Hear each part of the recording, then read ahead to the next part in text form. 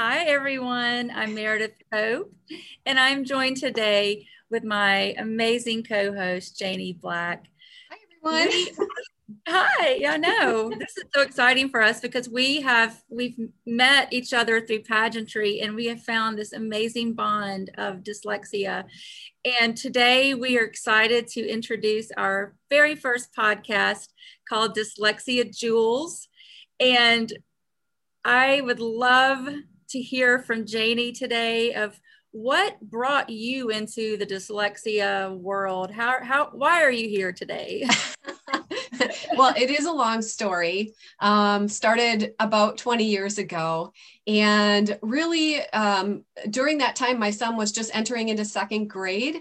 And I'd have watched him in first grade, kindergarten, struggling to learn his ABCs, struggling to learn how to read. And I thought, that's who I was as a child.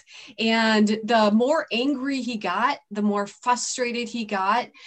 He didn't want to go to school. He'd pretend he was sick.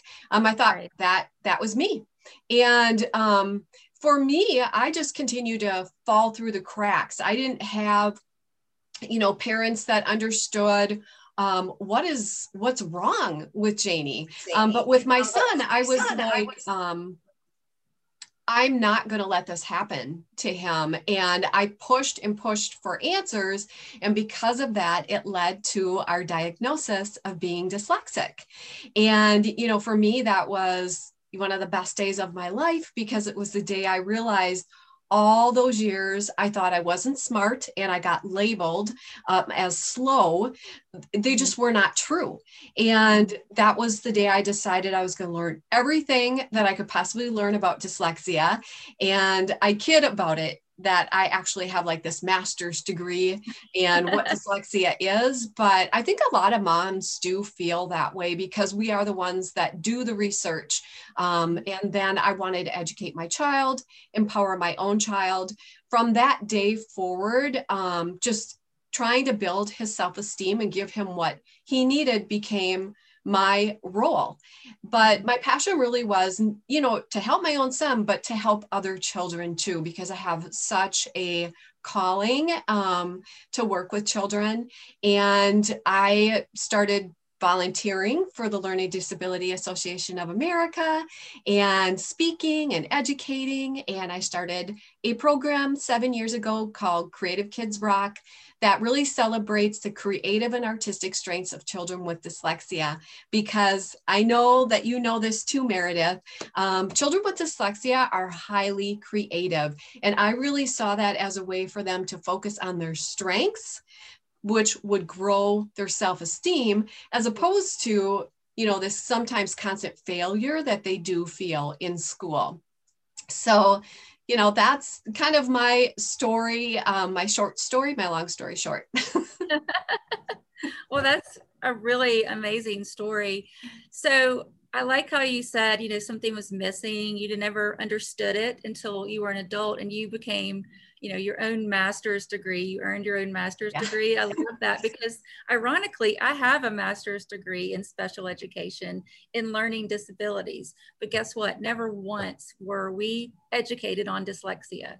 So the fact that you took it upon yourself and you created your own learning environment, that's what moms do. We are our children's educators mainly. So it's so important. And I always say a mom on a mission can achieve anything. Yeah, absolutely. Well, my dyslexia story is similar to yours in that I grew up feeling the same way you felt. I grew up with that, just what's missing. I had all these wonderful creative ideas. You mentioned creativity, super creative growing up, just never could put the pieces together. And I always felt insecure. I felt like I wasn't good enough to do these. I just never felt like I could go to a really powerful college. I never even applied. I applied to one school and I was thankful to get in there. But luckily I did, because that led me to be a teacher. That school led me to be a teacher. And then God decided he wanted me to be a teacher of children with disabilities and learning disabilities. So I took that lead and did it, loved it. But then as I grew up, I decided to take a different role. I decided to stay home with my children. Lo and behold, guess who had dyslexia? Both of my children. So, I mean, if Because you it's could get genetic, any more right? into this dyslexia world, I would love to hear it because that's me. So I have grown up with dyslexia. I've taught children with dyslexia, and I've also, now I am a parent. So that is what led me to start my advocacy for children with dyslexia. Now, for me, a little different from Creative Kids Rock, my focus is on educating the parents. Now, I certainly do a lot with the children. Don't get me wrong. I educate on a state level for our Senate. I educate for laws to be passed. But my love and my passion is to educate the parents. We have to, as parents, and you know this from having children, we have to teach them how to advocate for themselves. They don't know how to do that. And like you said earlier, you felt, I guess, not dumb, I don't want to say that, but you just felt like something you needed someone to help you. You needed someone to mentor you, and you just didn't have it. So what I'm teaching on my website, meredithpope.net, I'm offering resources for parents, newly diagnosed children. What do? Parents can go on to this website and they can find lots of different resources. I have a blog that focuses on self-care for parents. Children with special needs take a lot out of us. They don't mean to, they just do. So I also love empowering parents to how to take care of themselves. So my blog focuses on that. So I think together, you and I in this podcast is going to be a really wonderful combination, powerful combination. You want to tell everyone about how we created the means and just kind of a little bit about that? Well, you and I met through pageantry, Right. and we both have a love for pageantry. And it really, I think that every pageant girl could agree that the greatest thing is really just that sisterhood and hearing what each other is doing, what makes us tick, what we're passionate about. And you and I love to say we share the love of all things dyslexia. And Yes. so we, the more that we talked, we realized that together we could do something really wonderful. And it was on our hearts to do a podcast, something that could really inspire other people, whether dyslexic or not, and really shine a bright light on the stories and the journeys of children and adults with dyslexia. And it's not all wonderful, right? But it is a beautiful, everybody has a beautiful story because it really is this journey of, whether you have a supportive environment around you or maybe you don't. It's still this journey of walking this life of being dyslexic with really, I like to say it affects every area of my life. It's not just academic. It affects, my relationships with people. It affects, how I view myself. So I find it incredibly inspiring to hear the stories of other people. And I love the way that you put it, actually, why we chose the name Dyslexia Jewels. So Oh, right. Because I feel, see, I always say if I love someone or I feel like someone has this inner fire and sparkle to them, I call them a gem. She's a gem or he's a gem. And it's because they have this beautiful fire, like I said, inside them. Gems do as well. Each one's different. If you had a diamond ring and Susie Q had a diamond ring, each diamond ring has different qualities about it. And that's how I feel like dyslexia or people living with dyslexia are, because we all have our own unique opportunities and passions and creativity to bring out.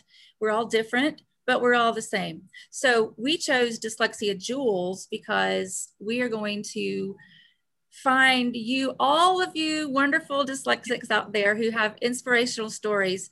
You're going to bring us these stories. We want to hear from you. We want you to reach out to us and show us share with us those stories of resilience, creativity, and your inner brilliance gems. We want Yes. to hear it. We want to hear it. Let us Yeah. know, And guys out there.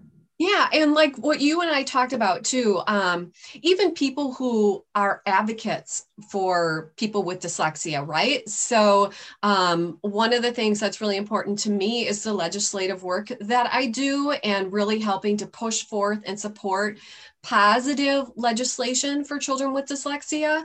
And so interviewing people who have a heart for that, senators, our representatives, moms, anybody who really is in that world and has this passion, just like we do. And it's in all different ways.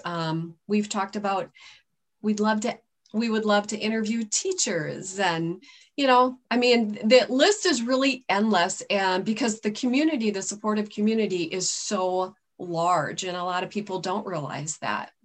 Right, exactly. And there are so many people who don't understand dyslexia. Yes. The one thing I want to leave today's episode with before we close out is that to have dyslexia, you must have an average or above average IQ.